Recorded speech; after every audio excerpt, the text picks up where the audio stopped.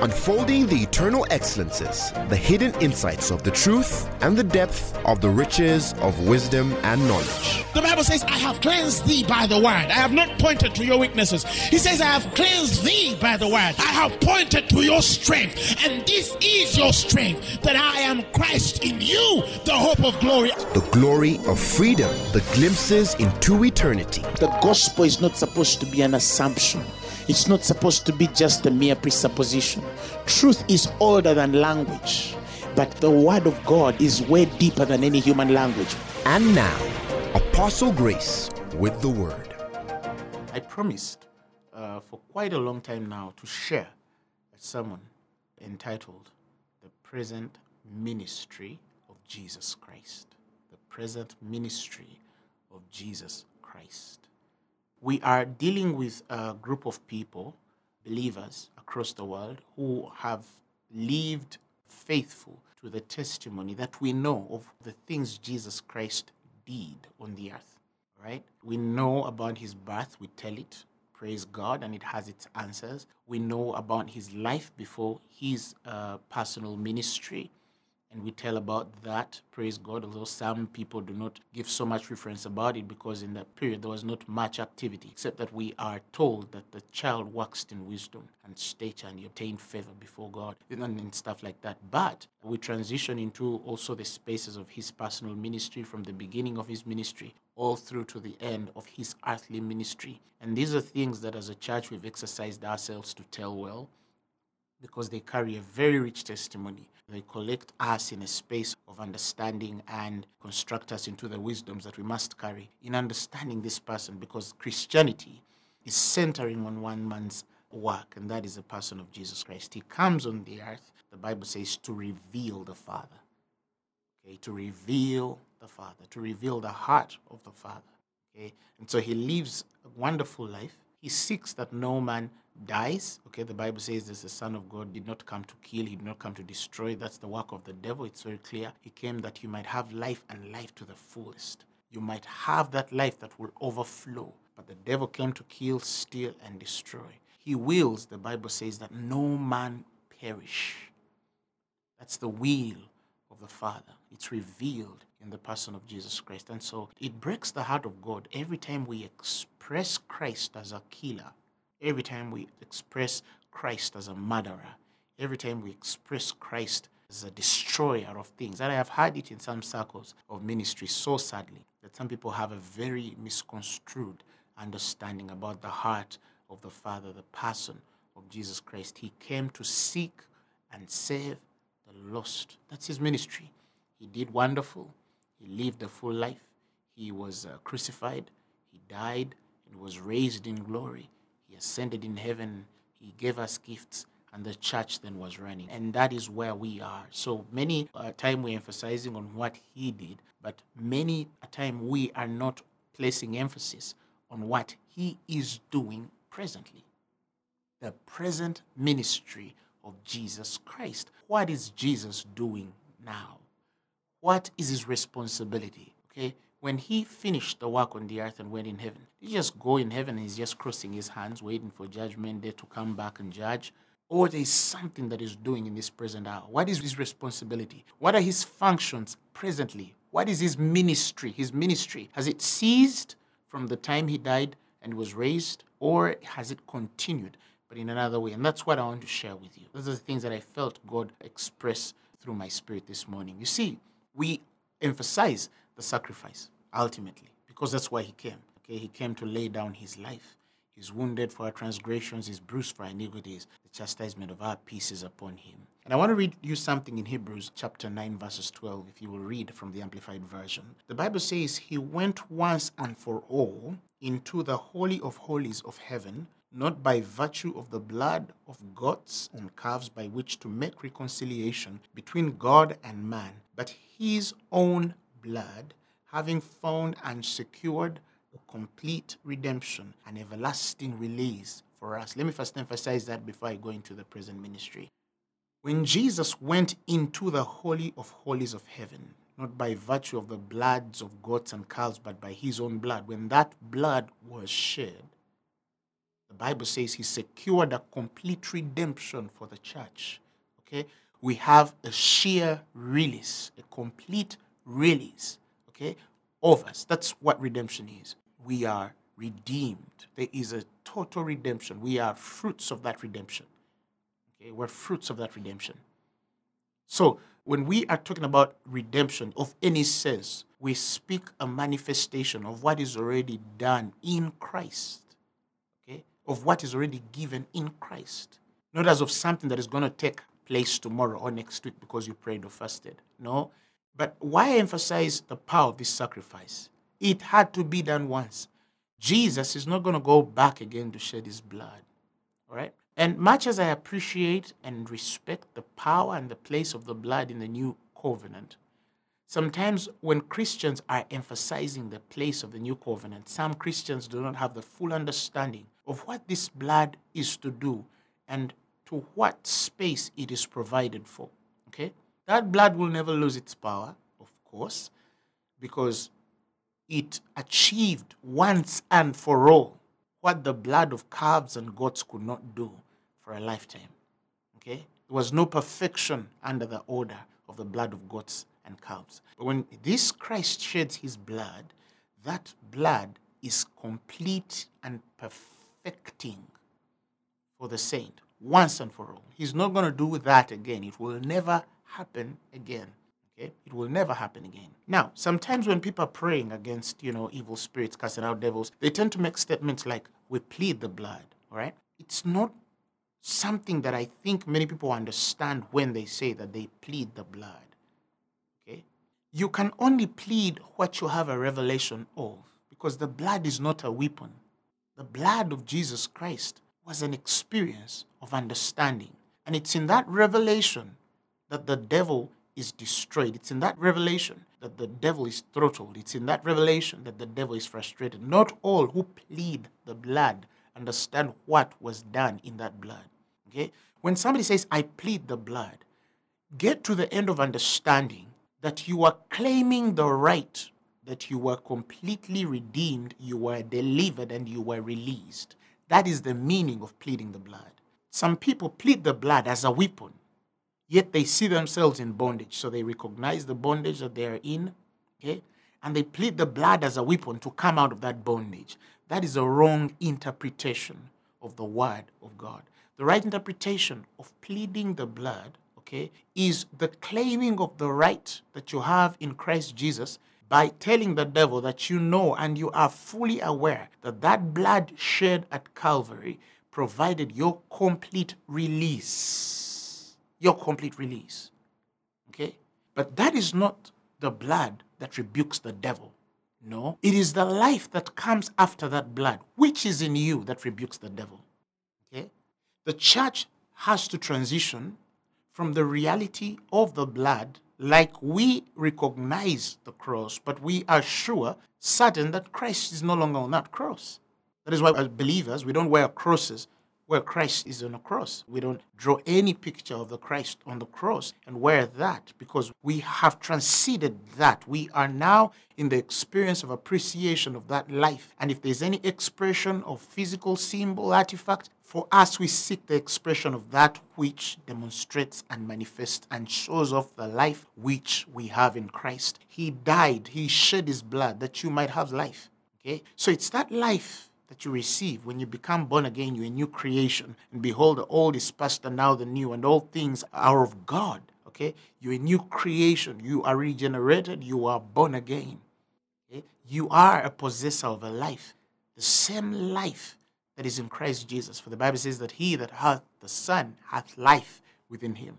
And he that hath not the Son hath not life within him. That the life which is of God, Zoe. So you are a possessor of that life. It is by that life that you can speak of the blood.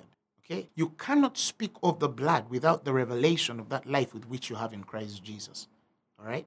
So the reason why I emphasize that is that some people say we plead the blood, but they don't even know what they're actually saying. They don't have a revelation of what they're saying. They're using the blood as a weapon, yet the blood is supposed to be a revelation of experience that takes them to the end of claiming the right that they have in Christ, that we are redeemed, we are free, and therefore, devil, you have no power over us. All right? That is why some of you rebuke devils, have cast out things, and people shake, scream, roll on the floor, the devil plays on your head, and tomorrow the same thing you cast out of that person is in that person 100 times more. Or tomorrow the person becomes worse. Or nothing changes with that person because you don't have a revelation of what you are saying. You can only plead the blood when you have the revelation of the life which is in Christ. And when you understand that life which is in Christ, even the mere looking at a devil in a person and telling it go, it's enough for it to go.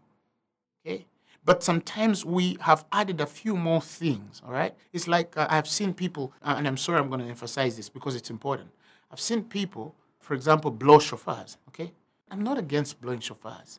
You can blow your shofar. But do you know the life that is in you, that is in Christ Jesus? That it does not need a shofar to act. Did you see Jesus Christ blowing a shofar in Scripture? Did you see Jesus or Paul, the apostle, teaching about the blowing of a shofar? You understand? So I'm not against the blowing of a shofar. But to think that because you've blown a shofar, you're going to evoke a deeper presence of God beyond the reality of a man who is supposed to worship him in spirit and in truth. Sometimes we end up yielding more to shadows and lose the substance, which is Jesus Christ. You think that a lame man is going to stand in front of you and you're going to blow a shofar for that bone to walk? No, he told you what to do. He told you to command with your mouth, and that shall be so. So I'm not against the blowing of it. But some people don't even have the full understanding of why they blow what they blow, because I've been around spaces, I've traveled. One time I was in a space in Asia, and the guy was blowing this, and I asked him, why are you blowing what you're blowing? And I realized when he started to tell me the revelation behind what he thought was, it was so traditionally legal that it lacked the revelation of the present truth and the life with which we have in Christ Jesus.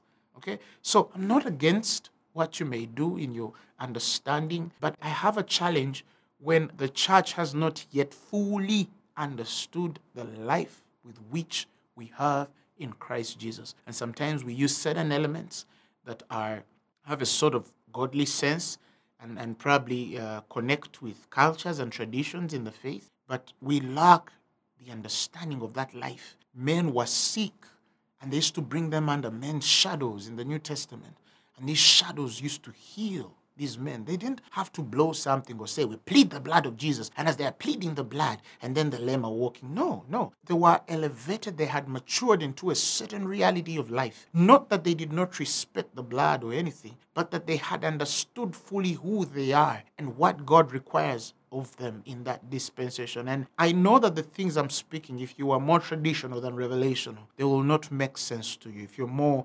nominal and conservative, some of these things might not make sense to you. But the church is advancing triumphantly every other day, and we see the results, the answers of the gospel working through us intently. God has the end of presenting the church perfect, spotless, and without wrinkle. Okay? Because that's what he did. That is why he went to the cross. That is why he shed his blood. That is why he gave his life. That is why he came on this earth. But he comes on this earth, lives, and is dead, is raised into glory, gives the gifts, and the church marches on. All right. So what is his present ministry? One, the priesthood. We must understand that Christ obtained a particular priesthood. The Bible says in Hebrews chapter 7, verses 14, it says, for it is evident that our Lord sprang out of Judah, of which tribe Moses spake nothing concerning priesthood. And it is yet far more evident, for that after the similitude of Melchizedek, there ariseth another priest. The Bible says he is made not after the law of a carnal commandment, but after the power of an endless life. For he testifieth, thou art a priest forever after the order of Melchizedek. The Bible says he is not after a law of a carnal commandment, but after the power of an endless life. The power of an endless life. The power of an endless life. What it means for life to be endless in that order of priesthood, and what power that means. What does it mean when something is endless? It means it cannot be changed. It cannot decay. It cannot be corrupted. It cannot be frustrated. It cannot be stopped. It cannot be misdirected. It cannot be attacked to destruction. Nothing can change that. Nothing can change that. Nothing can change that. But to understand that order of priesthood, okay, to understand what that priest does, to understand the responsibility of that priest, because when you go back into the Aaronic order, the Bible says Moses spoke nothing about it, okay, because the revelation then was not full, and neither was it beneficial for the children of Israel to understand fully who this Melchizedek was, okay. But the Bible speaks of a man who had no beginning, no end of days, who had no mother, who had no father. The Christ comes in that figure in the Old Testament dispensation. And they cannot, of course, have the revelation of him. They cannot understand him, all right? And so Moses doesn't say much about him. So we come in the New Testament. We carry the full understanding because we see how these two priests operate, okay? In the Aaronic order, the blood of animals sorts the issue of sin. In the Melchizedek order, he becomes the sacrifice. All right? The Bible says we have not a high priest who is not touched with our infirmities. He is touched. Why is he touched with our infirmities? Because he doesn't give an animal for sacrifice. He becomes the ultimate sacrifice. He bears our sins. The Bible says he was tempted and tried in all points. Yet, the Bible says he knew no sin. He suffered. He went through everything that any human being could go through, right? So he has obtained, the Bible says, a better covenant, a better testimony, a better priesthood. His priesthood is different from the Aaronic, right? The Aaronic, was generational from family to family. Sons of priests became priests and sons of priests became priests. But the Melchizedek order, it's not after blood, okay? It's not after the genealogy of blood. It's not after the law of carnal commandment, okay? Perhaps you need to understand the law of carnal commandments. If we go back in Hebrews 7, verses 16, if you will read it from the Amplified Bible, it says, he has been constituted a priest not on the basis of a bodily legal requirement, okay? That is an externally imposed command concerning his physical ancestry, but on the basis of the power of an endless and indestructible life. You see, so it's not based on his physical ancestry. Your children are not going to be men of God because their father was a man of God. They can and will receive the full blessing of the promise that he has given to his saints touching their seed. They shall be told of God. Their peace shall be many, shall be for signs and wonders, portents, their name shall be great.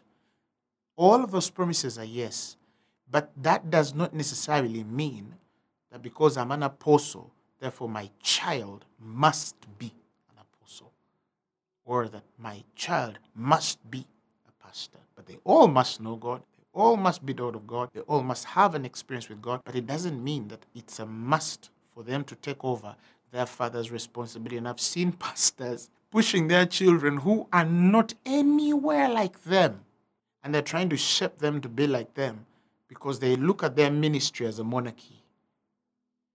They look at it as a generational ancestry thing that has to be passed on over by bloods. That's so sad.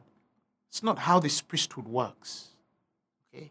A man can qualify in a certain position as a eunuch because he has separated himself for the sake of the kingdom. Every day the kingdom of God is exchanging assignments, even though the gifts are constant, for the gifts and callings of God are without repentance. But the kingdom of God is exchanging assignments every other day. It is. Why? Because some people God has assigned to do particular things and some simply refuse. Some people don't recognize that even as a born-again Christian, you still contain that will. You still have that will within you, and you have the choice to walk that course or not. God is not going to force you to do what you do not want to do, because the Spirit of God, the person of God, is a very, very loving spirit. And because he's a very loving spirit, is agape. Agape is inviting. Agape is not enforcing. It doesn't force a man, right? It constrains but leaves the decision to the man to do. You see what I'm saying? So the assignments are changing every day. Things change every day because that's how this order works. Okay? This priesthood is not in the presence of the Father or in the highest level of the presence of God like the Aaronic. The Aaronic priesthood used to enter for the sins of men. This one, the sacrifice has been done once and for all. So when he is in the presence of God, his ministry as a priest is different. It's different. And I'll show you what it does. Again, in the same chapter, Hebrews 17, we will skip now over into the verses 24. I want to talk about that space of the priest in the presence. Because in the Aaronic, they used to enter the presence for the sins of the people. They used to shed blood of animals, and then they get into the presence to atone for the sins. Once that is done, they come out. That's all they do in the presence. They enter to serve for the sins. All right? Now that this one we have has shed his blood, and the sin issue is no longer a factor for those that believe, there's no condemnation for them that are in Christ Jesus. For the law of the life-giving spirit, remember the power of endless life? For the law of the life-giving spirit in Christ Jesus had set us free from the law of sin and death. So his issue in the New Testament is not the issue of sin. Okay? Now, in 24 he says, but this man, now he's talking about Melchizedek. He says, but this man, because he continueth ever, remember that priesthood exists forever, hath an unchangeable priesthood.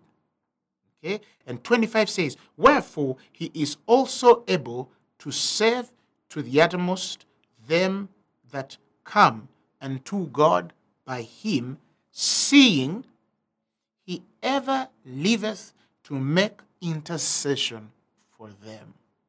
He ever liveth to make intercession for them. So this priest in that order liveth to make intercession for you, to plead on your behalf, okay, to stand before the Father and plead on your behalf. But how does he plead on your behalf? Remember, he is able to save to the uttermost they that come unto God by him, they that can connect to God by him, seeing he ever liveth, right, to intercede. So the intercessions of the Christ are for the glory of salvation of any nature. Okay? Not just the salvation of our souls, but the salvation of your body through healing, divine health, and the rest. Salvation of your spirit through understanding and all these other things. But the Bible says he ever liveth to make intercession for you and I. But how does he make intercession? He does not give intercession for you and I indifferent of your understanding or the true understanding of what he has done, or circumspect to what he has done, what has been accomplished in him, versus what is expected of you as a believer and expected of him and God the Father in that picture. I'll give you an example. When Jesus was on the surface of this earth, if he was to intercede for a man, he would say, Father, thank you because you heal this person, deliver this person, do this for them. He could do that in the flesh, right? But when he finished that work at the cross at Calvary, one, understand, if you have to understand the intercession of the Christ, understand what Jesus did for the church. Why did he go on the cross? He went on the cross to purchase your eternal salvation, that you might be free from sin, for the wages of sin was death. And that death is of any sort of death, physical death, emotional death, okay, psychological death. Anything that dies is as a result of sin. Anything that we see with any order or spirit of death to it, whether your business died or your health is failing or your relationship is failing, any sort of decimation and cessation of life, any nature of death is as a result of the fallen nature of man. Okay? And when Jesus comes to defeat the power of death and take the keys of death, he is saying, I've come to deal with any form and nature of death. I am come, he said, that you might have life. So when he's talking about that life, he's talking about life, salvation, eternally, that your souls are saved from death and eternal damnation, that you might inherit eternal life. He comes that your business will have life. He comes that your marriage will have life. He comes that your family will have life. He comes that you might have life. Okay? You must understand that he comes that you might have life. Okay? Now, did he do it? Yes, he paid the full price of it to the full. There is nothing more he needs to do to ascertain that position for the church. It is full, it is given, it is complete, nothing wanting, nothing missing. So, if he's interceding, he's no longer interceding for what he already finished. He has gone past the giving of life, right? He has gone past the prayer for life for a believer, okay? If a man is not born again, that one we pray for them that they might have life. You understand? But when a man is born again, we don't ask that they might have that life because they already have that life in Christ Jesus. They already have that life, all right? Jesus, the Bible says he's the propitiation of all our sins, not only for us, but for the world also. Men are saved. In fact, I'm going to say something and I'm going to qualify it. The whole world is saved.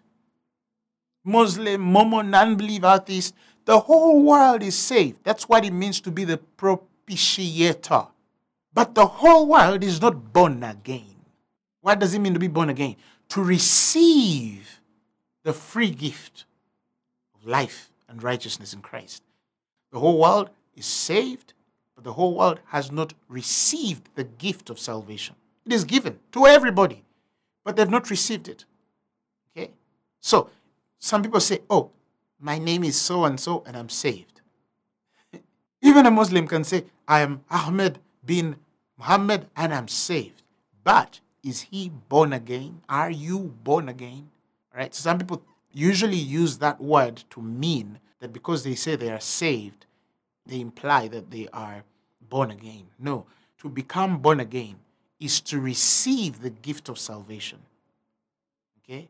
That is what it means to be a new creation in Christ Jesus. But salvation is available for the whole world. That's what the Bible says. He is the propitiation of all our sins, and not only for us, but also the sins of the whole world. He has given the full price. He has saved the world, but the world has not received and accepted that gift of salvation. And that is why he's going to judge them.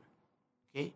Some people say, oh, if Jesus cared, why is this happening? If Jesus cared, why is this happening? If Jesus cares about us, why is this happening? He has given everything that anybody in the world needs to have life.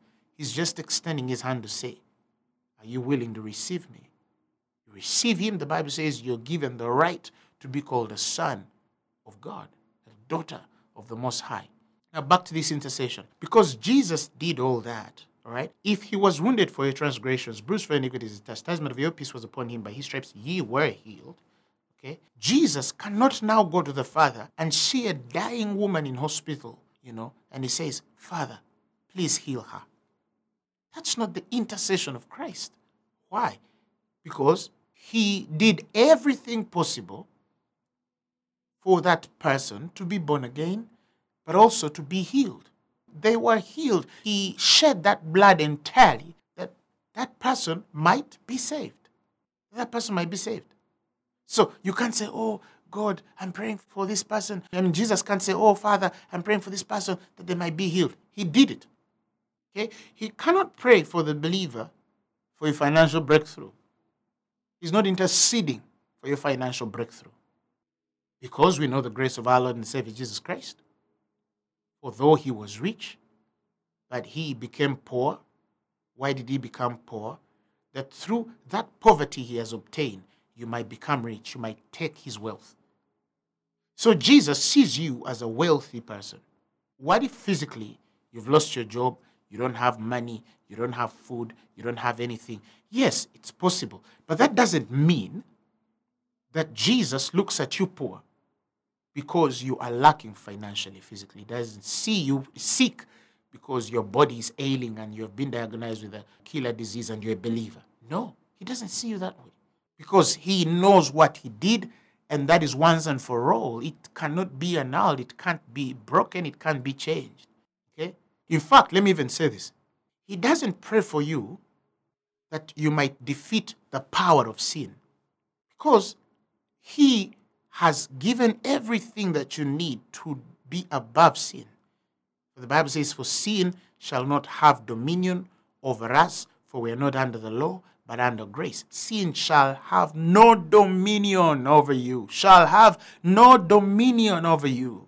So Jesus cannot say, Father, please help Rita or Derek. He's struggling with pornography. Help him. Oh, help him. No. Jesus sees that Derek is above the dominion of sin. It has no power over him. So Jesus cannot pray that Derek overcomes the power, because Jesus doesn't see sin as a power in the life of a believer. All right? He doesn't see it that way. And many such things, everything that was accomplished at the shedding of that blood, Christ does not intercede for the church for the manifestation of the same. Because it's done. It's done. It's finished. It is done. When he was at the cross, he said, it is finished. So what does he intercede for the believer? Okay? When a man comes to the Father, okay, for a prayer, what does he do for the believer? He said, in that day you shall ask me nothing, but you shall ask in my name, but you shall ask me nothing. Don't ask me for anything. It's not my ministry to give you a car. It's not my ministry to give you a house. It's not my ministry. Everything has been given. Paul says, for all things are yours, and ye are Christ's, whether things present or things to come. He says, they are all yours. It's like a believer pastor who says, oh, Apostle, my ministry has been struggling financially. We never have enough. And then one guy told him, of course you'll never have enough. And I see why this person is saying, of course you'll never have enough, because he's looking at the physical need of the church. But if his eyes were to open fully to understand what Christ has done, he would actually say the church will always have more than enough for the full work and duty and its responsibility on the earth. Why? Because to say that you can never have enough as a ministry or in ministry in the church, you mean to say that you are the builder of that ministry, the builder of that church. The Bible says, on this rock shall I build my church, and the gates of hell shall not prevail. Jesus is building his ministry. Because it's not working in your circle or in your church or in your assignment, it doesn't mean that the church of Jesus Christ is broke and lacking across the world, or that the activities of the Christ have come to a stall because you don't have enough money as a minister. Maybe you're building your own ministry and your own kingdom, but the ministry of Christ has all the supplies that it needs to go on and move on as it must. It has all the money in the world. It has all the ministers in the world. It has all the service that it needs. It has all the computers and networks. It has every social media platform. It has the one of Christ, not the ones that we've built, because sometimes men build kingdoms and we justify those as a ministry of Christ. Oh, we are the faces and we are all there is for the ministry. But when things happen and they go the way they're not supposed to go, we say, it's Jesus' ministry. It's him here. No. If it's his ministry, there is a way it's supposed to go. There's a way it's supposed to function. There's a way it's supposed to move. To arise to the consciousness that the church of Jesus, which he builds, will never lack. And therefore, if I am a minister in his vineyard, if I'm a servant, a bond servant in his own service and ministry, I should never be conscious of lack. I should never be conscious of lack. Okay? So some people think Jesus is there praying, oh, give Pastor so-and-so a car, give him a house, give him, a platform on TV. No, that's not the intercession of the Christ. Everything that he has given, provided, availed, all of that we know has been fulfilled in him he has no place of interceding because nothing has changed. It's present, it's given, it's available for us. But then there's a missing piece here between what is given, available, and for us, but what is manifesting and we don't see yet, or what is not working yet, we know by God it is given. There's a gap there. And what is the gap? The gap is ignorance. The gap is ignorance. Hosea 4:6, my people perish for a lack of wisdom. Are you poor because the devil has attacked you, and as a Christian you're fighting the devil? No, you're not poor because the devil has attacked you.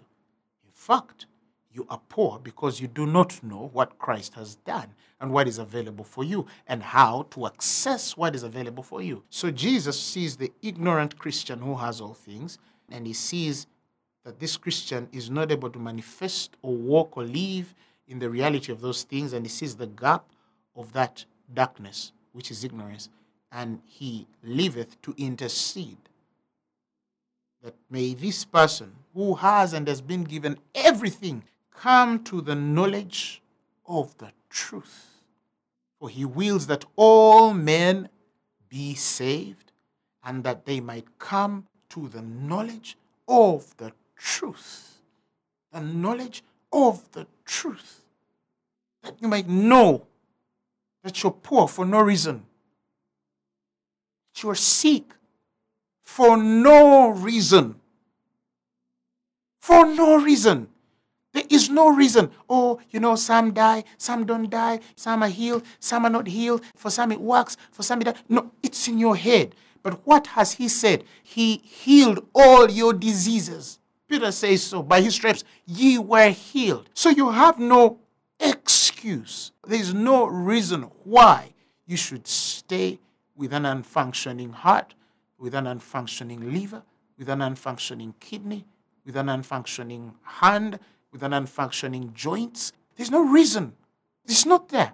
Oh, some of us might be healed, some, that's life. No, that's your interpretation of life. But when the Christ looks in heaven, he doesn't see that that's how life should be interpreted. He has given everything that pertains to life and godliness. He has blessed you with every spiritual blessing in the heavenly places. You have everything that you need to live a fulfilled life. It's available. Everything.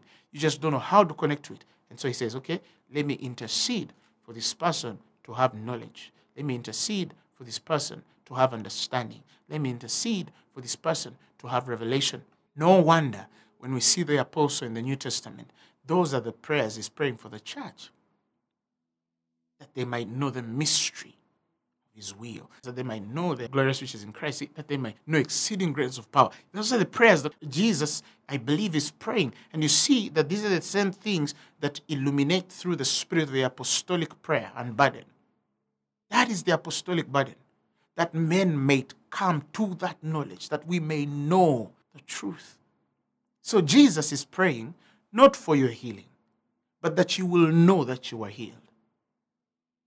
Not for your poverty, but that you will know that you are rich.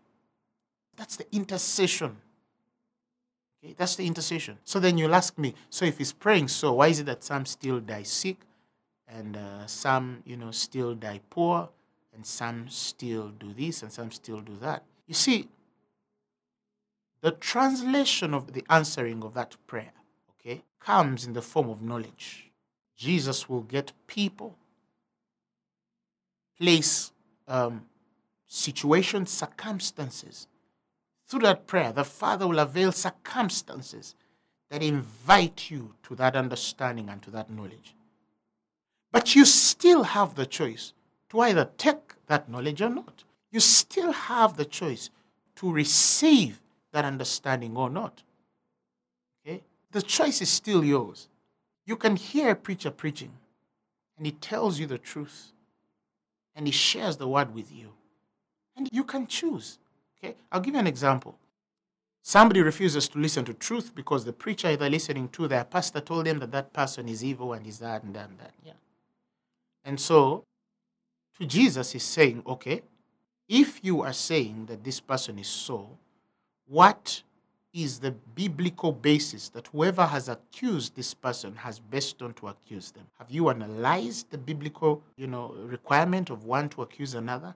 And if this person is not in that order, how then do you want to say that the person who has your message has not gotten it to you because a certain person told you evil about that individual, but you as a believer did not take time to know the expectation of heaven touching the accusation of people, because it's clear here, first and judge.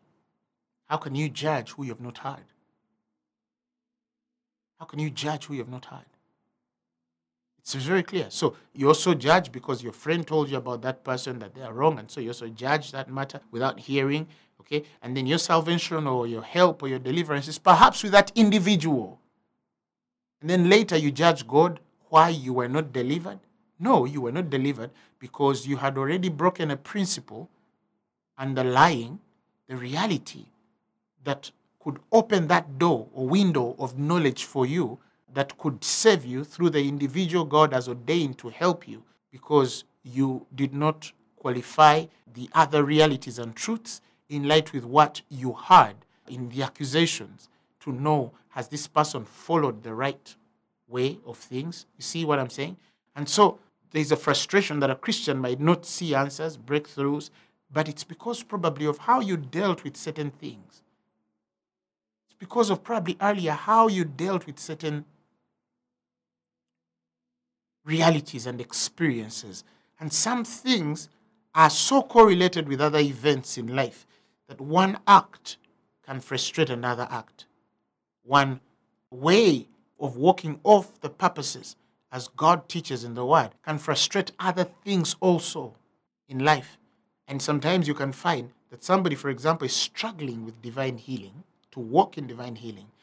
But you go back, you realize there's something on unforgiveness that closed the certain door of revelation and understanding for their answer. It's so funny how these things are, interconnected. So this intercessor is living to pray that the Christian, the believer, will come to the understanding, to the wisdom, to the knowledge of the truth in every aspect that is frustrating you. But number two, there's something that 1 John chapter 2, verses 1 expresses about the ministry of this man. He says that, my little children, these things write I unto you, that ye sin not. Okay? And if any man sin, we have an advocate with the Father, Jesus Christ, the righteous man. Now, we are also introduced to Jesus, the advocate.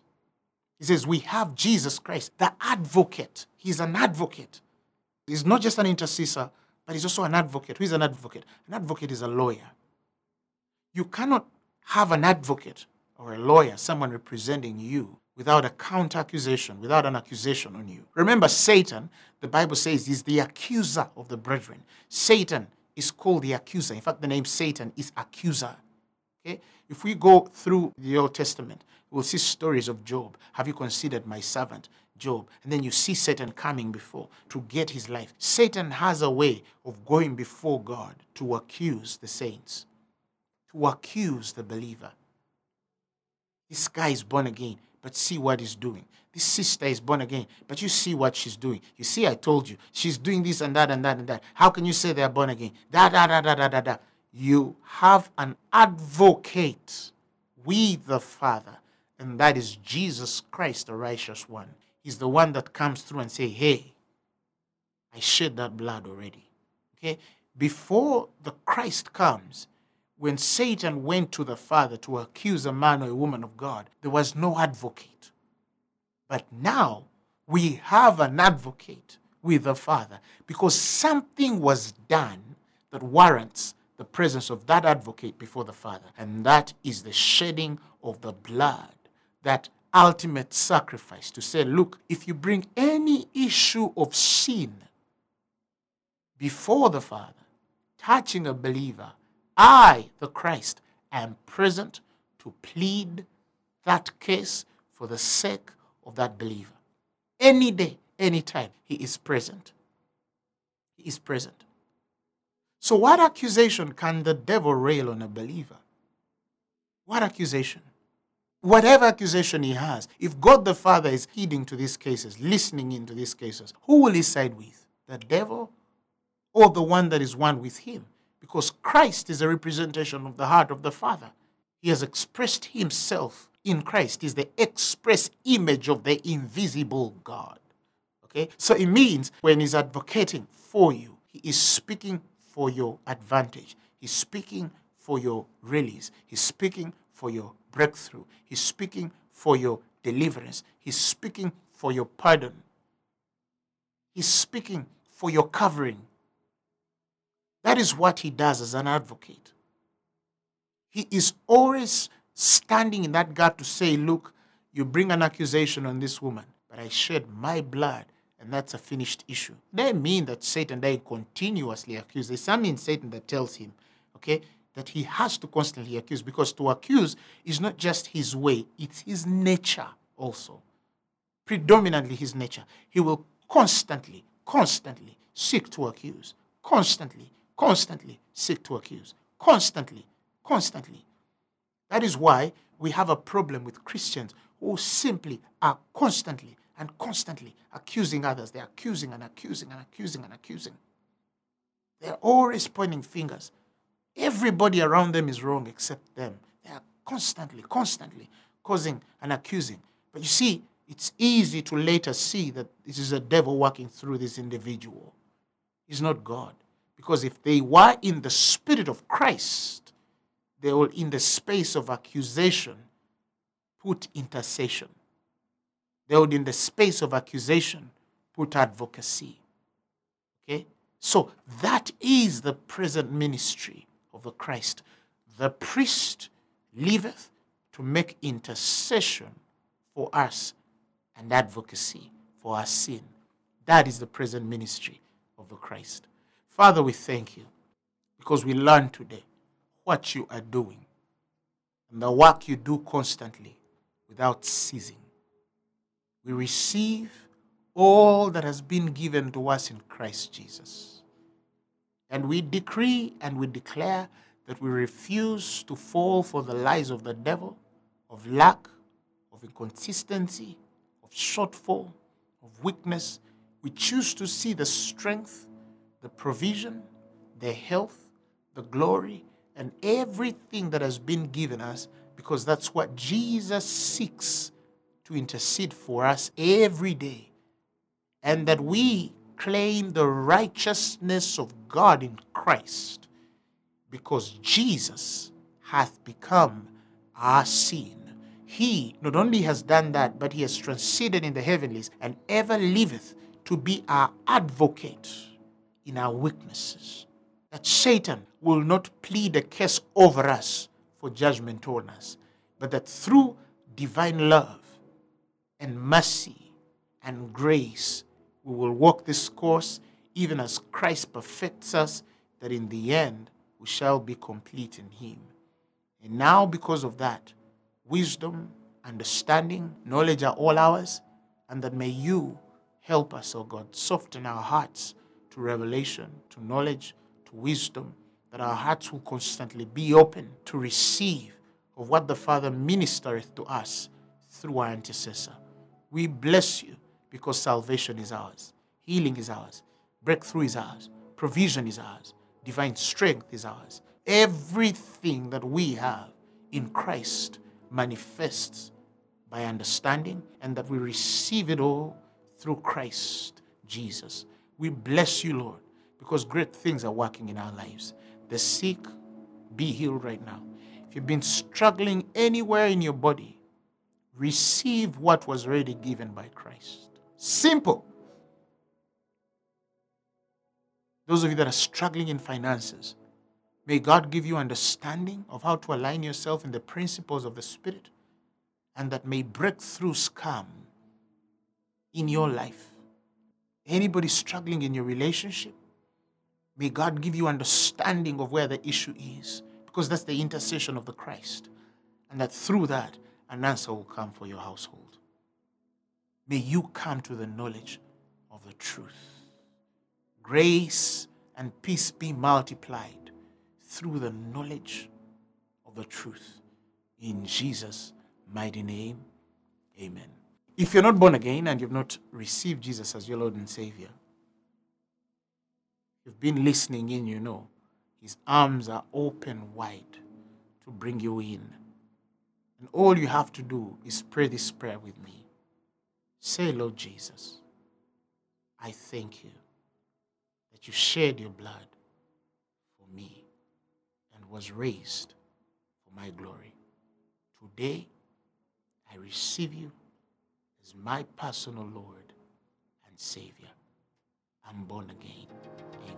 The message you have just heard was brought to you by Phaneroo Ministries International. For more information, contact us on telephone number 041-466-4291 or email us at phanerokampala@gmail.com. You can also find us on the web at www.phaneroo.org. Or better still, feel free to join us every Thursday for our weekly fellowships at UMA Multipurpose Hall from 5 p.m. to 8 p.m. You can also catch the live stream at livestream.com/Phaneroo.